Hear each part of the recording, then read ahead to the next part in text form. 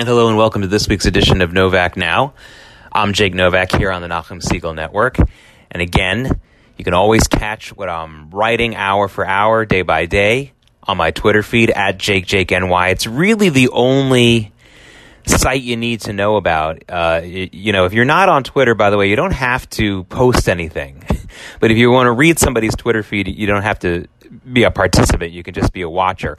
But the Twitter feed is really the best place to follow me and to also find the full articles or books or other things that I reference in any given edition of NovakNow. So instead of giving you a ton of different website addresses to remember, a ton of different numbers, stuff like that, just remember the Twitter feed is at JakeNY. That's where I promote the things that are on this program in fuller form. I'll send a link and things like that include that. And it's also where you'll find some of the other commentary that I don't have time to put into a half-hour podcast radio show every week. And you'll find that stuff there. So that's really the best place to follow what I'm doing and to keep track of what's going on and to check up on what I'm talking about. If you're not so sure what I have to say is true or what you like, you can always find some of the stuff that I'm referencing there. I want to make this edition of NovakNow another one of my solution programs. There have been a couple of these that I've done in the past here on this program where I've really tried to focus on ideas to fix problems that are in and maybe not always in the middle of the news. And there's just not enough of that. I mean, if you turn on the cable news networks or even the talk radio programs, you're going to hear a lot of descriptions about what is going on, and a lot of times it's just opinion-based stuff, and that's okay. It's free speech, First Amendment right to do that.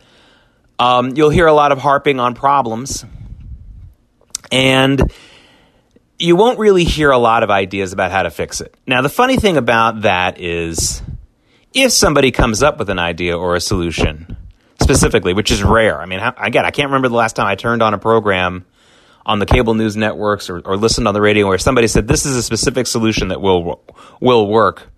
More than, for example, I mean, sometimes you'll hear people say, well, if you have rioters, you need to send in the police. Or if you have massive rioting in the thousands, you need to send in the military. I recognize that is sort of a solution, but it's a momentary solution for a momentary problem. I'm talking about longer-term solutions. The funny thing about it is that, of course, that will bring out all the critics. All the people who never have a solution of their own will be quick to jump on that person. And that's human nature. That's something that happens even off the air, that happens in your life, probably in your house sometimes, that happens sometimes, certainly in a school setting. You hear about that all the time. But for the folks who do spend their lives and do look at problems and say, okay, this is a problem I've identified, or maybe someone else has identified it. I want to devote my time and efforts to fixing it. And those are the people that you want to seek out in life. And I think, for example, as a profession, engineers are those kinds of people, right? I mean, people who are engineers, whether it's a literal engineer, like the folks who build bridges and dams and infrastructure projects, or software engineers, or system engineers, those kinds of people, they seek solutions. And they tend to look at politics, and they tend to look at social hurdles that we face in very different ways than, let's say, artists or writers. Because, a writer or an artist can be successful if they do a good job of just describing the problem. In other words, let's take racism, which, of course, is in the center of our news now for so many days in a row. If you're a good writer, you can write a story that's either fiction or true about a racial injustice that happened, or, again, maybe didn't happen, but it's a fictionalized story based on the truth. And you can make a lot of money, and you can prove that you're a great writer. Same thing if you're writing a song about it, or making a play, whatever, anything like that. From an artistic point of view, you don't need to solve anything. And a lot of people in the journalism business are basically coming from an artist point of view. Their job is to describe a situation, play it up for as much drama as possible so that people watch or people click on the link or people buy the newspaper, that whole thing. And the solution part, well, I'm not saying they don't have something in their nature which might want to look at a solution. But that's very secondary, right? Do the journalists who depict a situation going on need to do anything other than describe something that's going on? Do they really need to have a solid solution or invite somebody on their program or into their website article or something like that? Do they really have to invite somebody in there who proposes a solution? And the answer is no. It's too bad. I think I would much rather want to do that. I mean, I turn on a television now and watch the news or see what's going on my own Twitter feed or other people's feeds. And I see a lot of problems described. I see a lot of mayhem and outrage. But I would love to see people promoting individual ideas. And if I disagree with them, I disagree with them. But you got to give credit to the men and women, or the children, I don't care, the people who put out solutions, people who really want to focus on that. And I feel so very often in my work, I feel forced so very often to describe what I think is the reality. There is so much misinformation, disinformation, fake news, whatever you want to call it, that's out there, that I find about 60% of what I write is trying to let people know, hey, that's really not what's really going on, or be prepared because something is about to happen. It's on the schedule, news-wise. Be prepared for this bad job that a lot of people are going to do. Here's what you need to really focus on. And I talked about that several times, for example, with COVID-19. And that's happening now, for example. I told you 7 weeks ago that when Georgia and some of these other states reopened, you need to really watch out for bad journalism where they talk about the increased number of cases without talking about whether the rates increased and not talking about death rates. And that's exactly what's happened. So there's not enough solution stuff going on, because even from my own work, I would like to really devote 70% of my work to proposing solutions, even if I'm wrong. Listen, if it turns out my solution is bad, someone comes up with a better one, great. At least I got the conversation started. But I feel like I have to spend so much time trying to describe what's really going on there. But despite that, I am able from time to time to throw out solutions to problems that are out there. And most of the time, those things creep into my actual columns, which you can find. Again, the Twitter feed will always announce when a new column comes out. But sometimes it's just a tweet that I'll do. I won't even have time to write a full article about it, but I'll propose a solution. So I want to talk about solutions more than I'm able to, and that's frustrating. And again, my solutions, folks, may not be the ones that actually work. But the hope in my heart is one. Well, obviously, I hope that my solution would one day somebody be adopted by somebody and it actually works. That would be a great feeling of pride, of nachas for me. But hey, I would also feel just as proud, or at least almost as proud, as if someone said, hey, you know what? That Jake Novak had that idea to fix that problem. He was wrong, but he got us thinking about a better solution. And if that would be all that I ever do in my career, I'd be really happy with that. At least I got people thinking on a productive, solution-based focus. Could I be an engineer of sorts, a policy engineer, someone who looks at what's wrong in a city or a town or a country or a world and says, here's what we should do? And I do that a lot in my writing, which is sadly rare compared to my colleagues, but I don't do it enough. So I wanted to devote this program to some solutions that we're talking about here. And some of them will be small-scale solutions, and some of them will be large-scale. Now, we've been dealing for the last couple of weeks with what people would say is the number one focus problem that everyone is focusing on right now, and that is the situation with the black community or black Americans and their relationship to the police. Exacerbated, reignited by the killing of George Floyd, by Derek Chauvin, the police officer in Minneapolis. He is now suspended. I guess you can't officially fire him. He's been charged with first-degree murder because we all saw, or many of us saw, the video of him kneeling on the man's neck for 9 minutes, which I think a lot of us, I really just don't know anybody who thinks that was justified. But there are many other details in this case that have not yet come out yet. It appears that Chauvin and Floyd knew each other and had a relationship of some kind, connected to the job that Chauvin had, his moonlighting job. A lot of cops have security jobs in their time off, And apparently they had a run-in that situation. So I'm not saying, it doesn't seem like the way that he died was justified no matter what was going on in that situation, but it could help us explain some reasoning for why there was such a brutal event. So, look, I think there are a couple of things that I want everyone to understand. Last week I talked about how Jews absolutely have the right, and probably should, march and protest and speak out about police brutality if they so choose. But we as Jews, no matter how religious you are, no matter how Zionist you are, cannot in any way, shape, or form ally ourselves with the official Black Lives Matter movement. It is an anti-Semitic, anti-Israel movement. The leadership is. And we certainly agree that Black Lives Matter. There's nothing wrong with the actual slogan. But the organization, that official trademark organization, the official organization, Black Lives Matter, is not something that any Jew should be allied with. No matter how much pressure you might feel to march alongside them, there's nothing wrong with having a separate march another time if you feel like marching. There's nothing wrong with putting a sign out on your lawn as long as it is not an official Black Lives Matter logo sign. Because again, there's just no justification for a Jew to be part of that group in any way, shape, or form. There just isn't. Black Lives Matter's issues with the Jewish people and with Israel have been a long time documented. And I don't care how non-religious you think you are or non-Zionist you think you are, you don't need to know that much Jewish history to know that if you get involved with an organization that denounces Jews or denounces Israel or finds some reason to say that Jews are the only group that doesn't have the right of self-determination, then you can't stay with that group because eventually it will turn on you. Last week I talked about how that happened in the Communist Party in the Soviet Union very early on, really early on. So eventually it will not work out for you no matter how much you think it won't happen to you.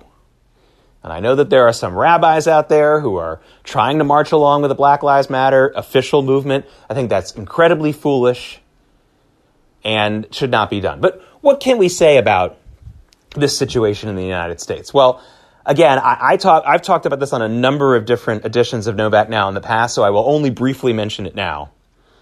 But I want to talk about, again, coming from an engineering standpoint. Imagine this problem of either racism in the United States or police brutality going on in the United States against anyone, black, white, or anybody. And think of the situation of different disparities in the way things are in certain neighborhoods. There's some neighborhoods that have security and safety and don't have as much crime, and those who don't. Let's look at this not as something where we need to change minds, because if you're an engineer, changing someone's mind is not something that you do. I mean, it's just not a project. Change everybody's, but no, if you're an engineer, you're building a bridge that I can get from one side of this river to another. Or you're building or you're coding a great computer program so I can do something, I can get my data and I get a website to work in a certain way. And my solution, among many, but my most cherished solution for fixing the issues within our different communities, and it's not just African Americans, it's not just blacks, it's all the poor neighborhoods in America. And that includes, for example, very white neighborhoods in Appalachia, Latino neighborhoods that are also sometimes much less wealthy and much less safe than white neighborhoods, depending on which ones we're talking about. Some are really great.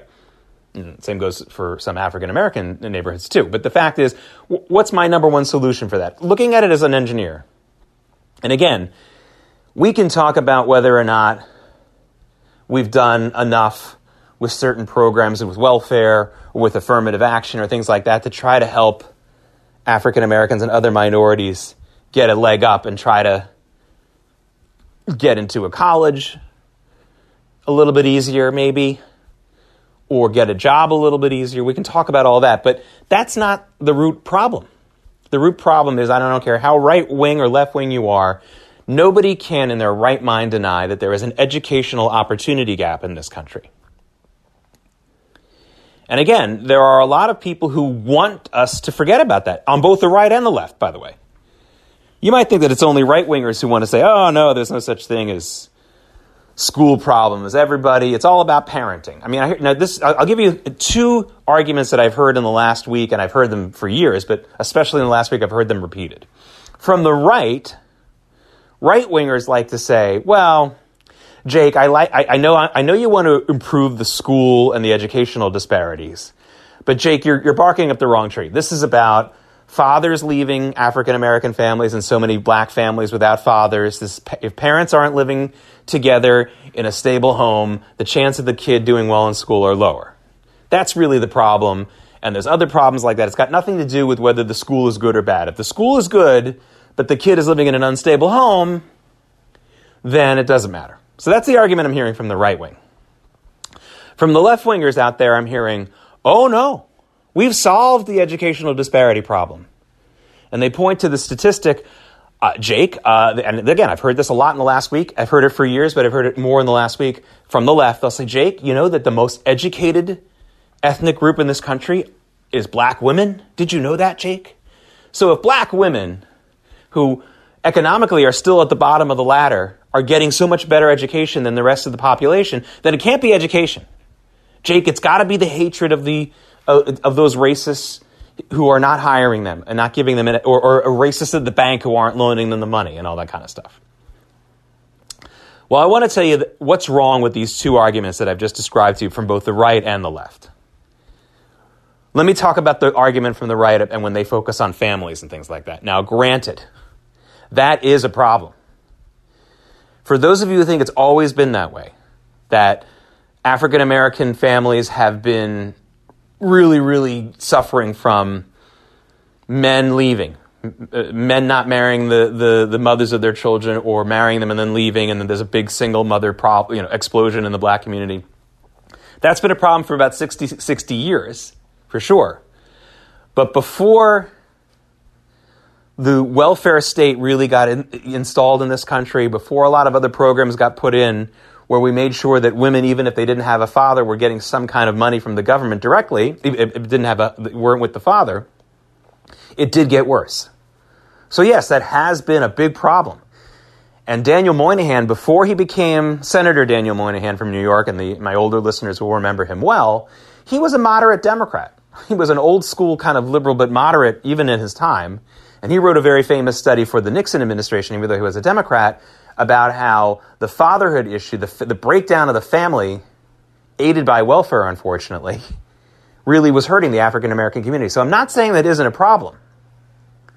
But folks, I want you to listen to this very, very well. I started in the news business in New York after I had worked in some other states. Now, I went to high school here, and I went to college here, and then I left for many years, got involved in the news business, came back to the news business and worked at a network called New York One. Many of you may watch it now.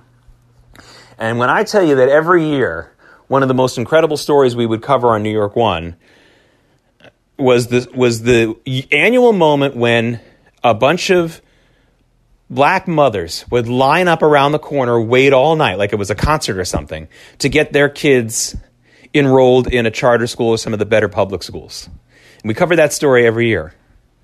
And I got to tell you, most of the parents that were there were just the single mom parents. Now, I'm not saying that the single mom households aren't a problem. They are.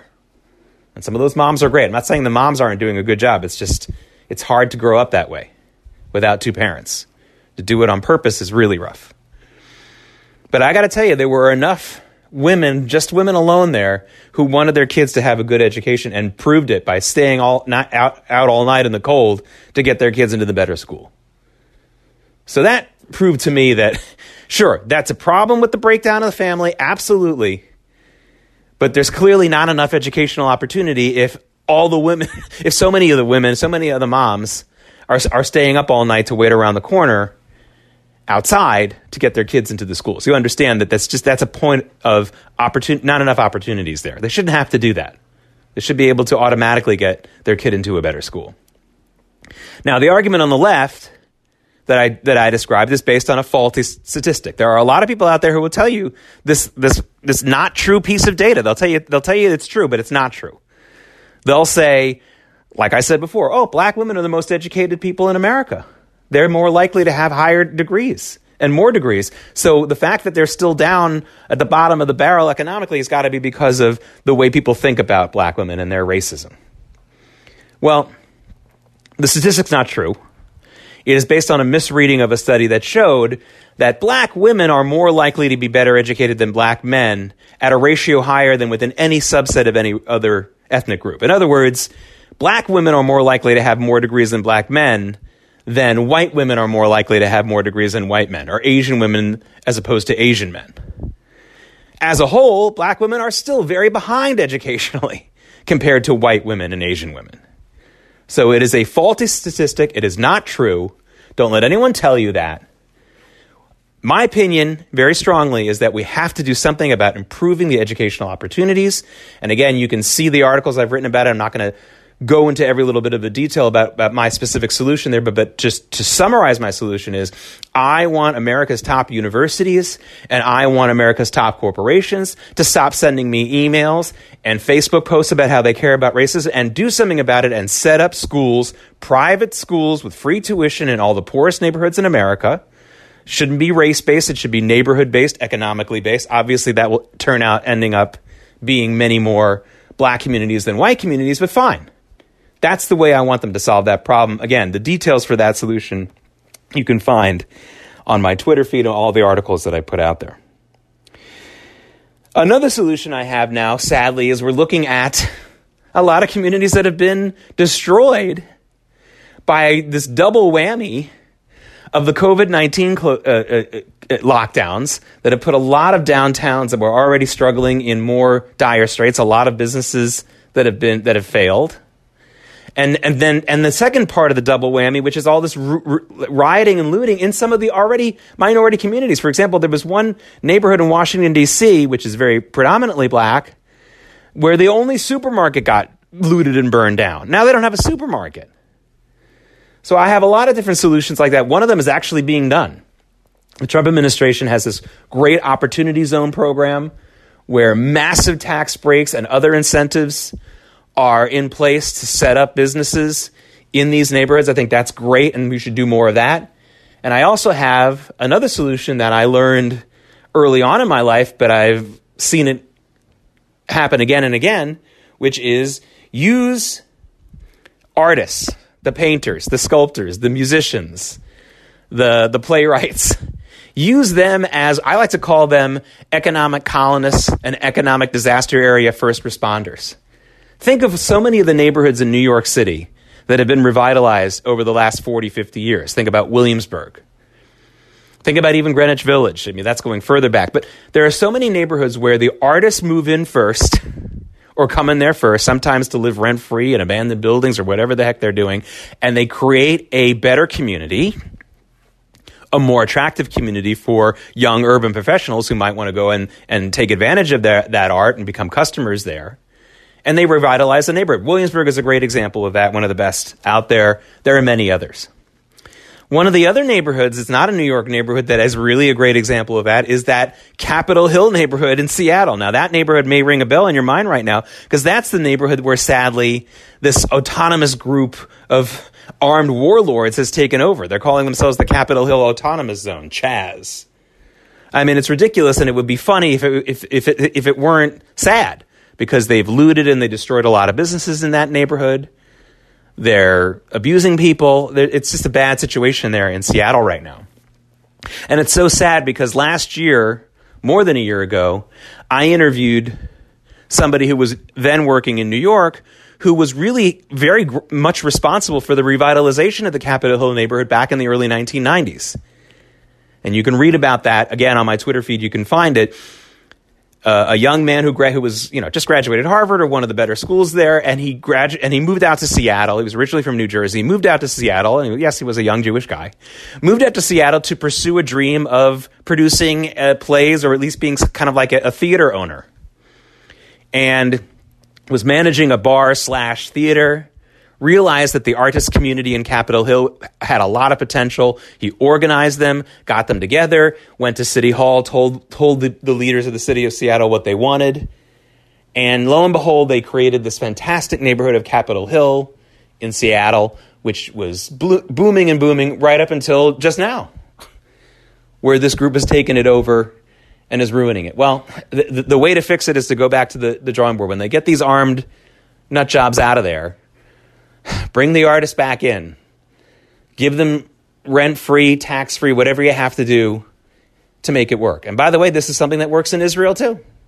The revitalization of the city of Tzfat has been very much helped by the artist colonies that have been set up there. The pushing out of the valuable real estate in the Tel Aviv-Yafo area, Tel Aviv-Jaffa area, has been because the Israeli government opened up parts of Jaffa that were dormant economically to artist groups and artist colonies, and they have made the Tel Aviv metropolis, the Tel Aviv-Jaffa metropolis, even more valuable by expanding it further and further in the direction of Jaffa. So this is something that actually works, the details of which other people are much more adept at and are experts in than I am. But that works too. Use the artists. Bring them back. That's the kind of thing that works. And I want to be able to see more of that.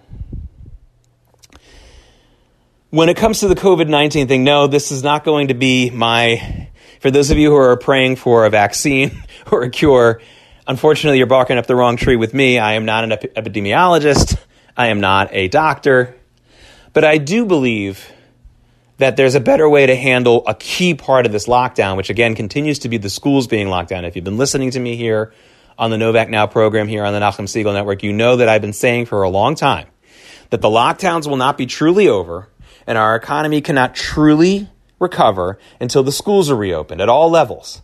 There are too many single parents or even two-parent homes that cannot economically thrive if their kids are not in school, if the daycare centers aren't open or the schools aren't open.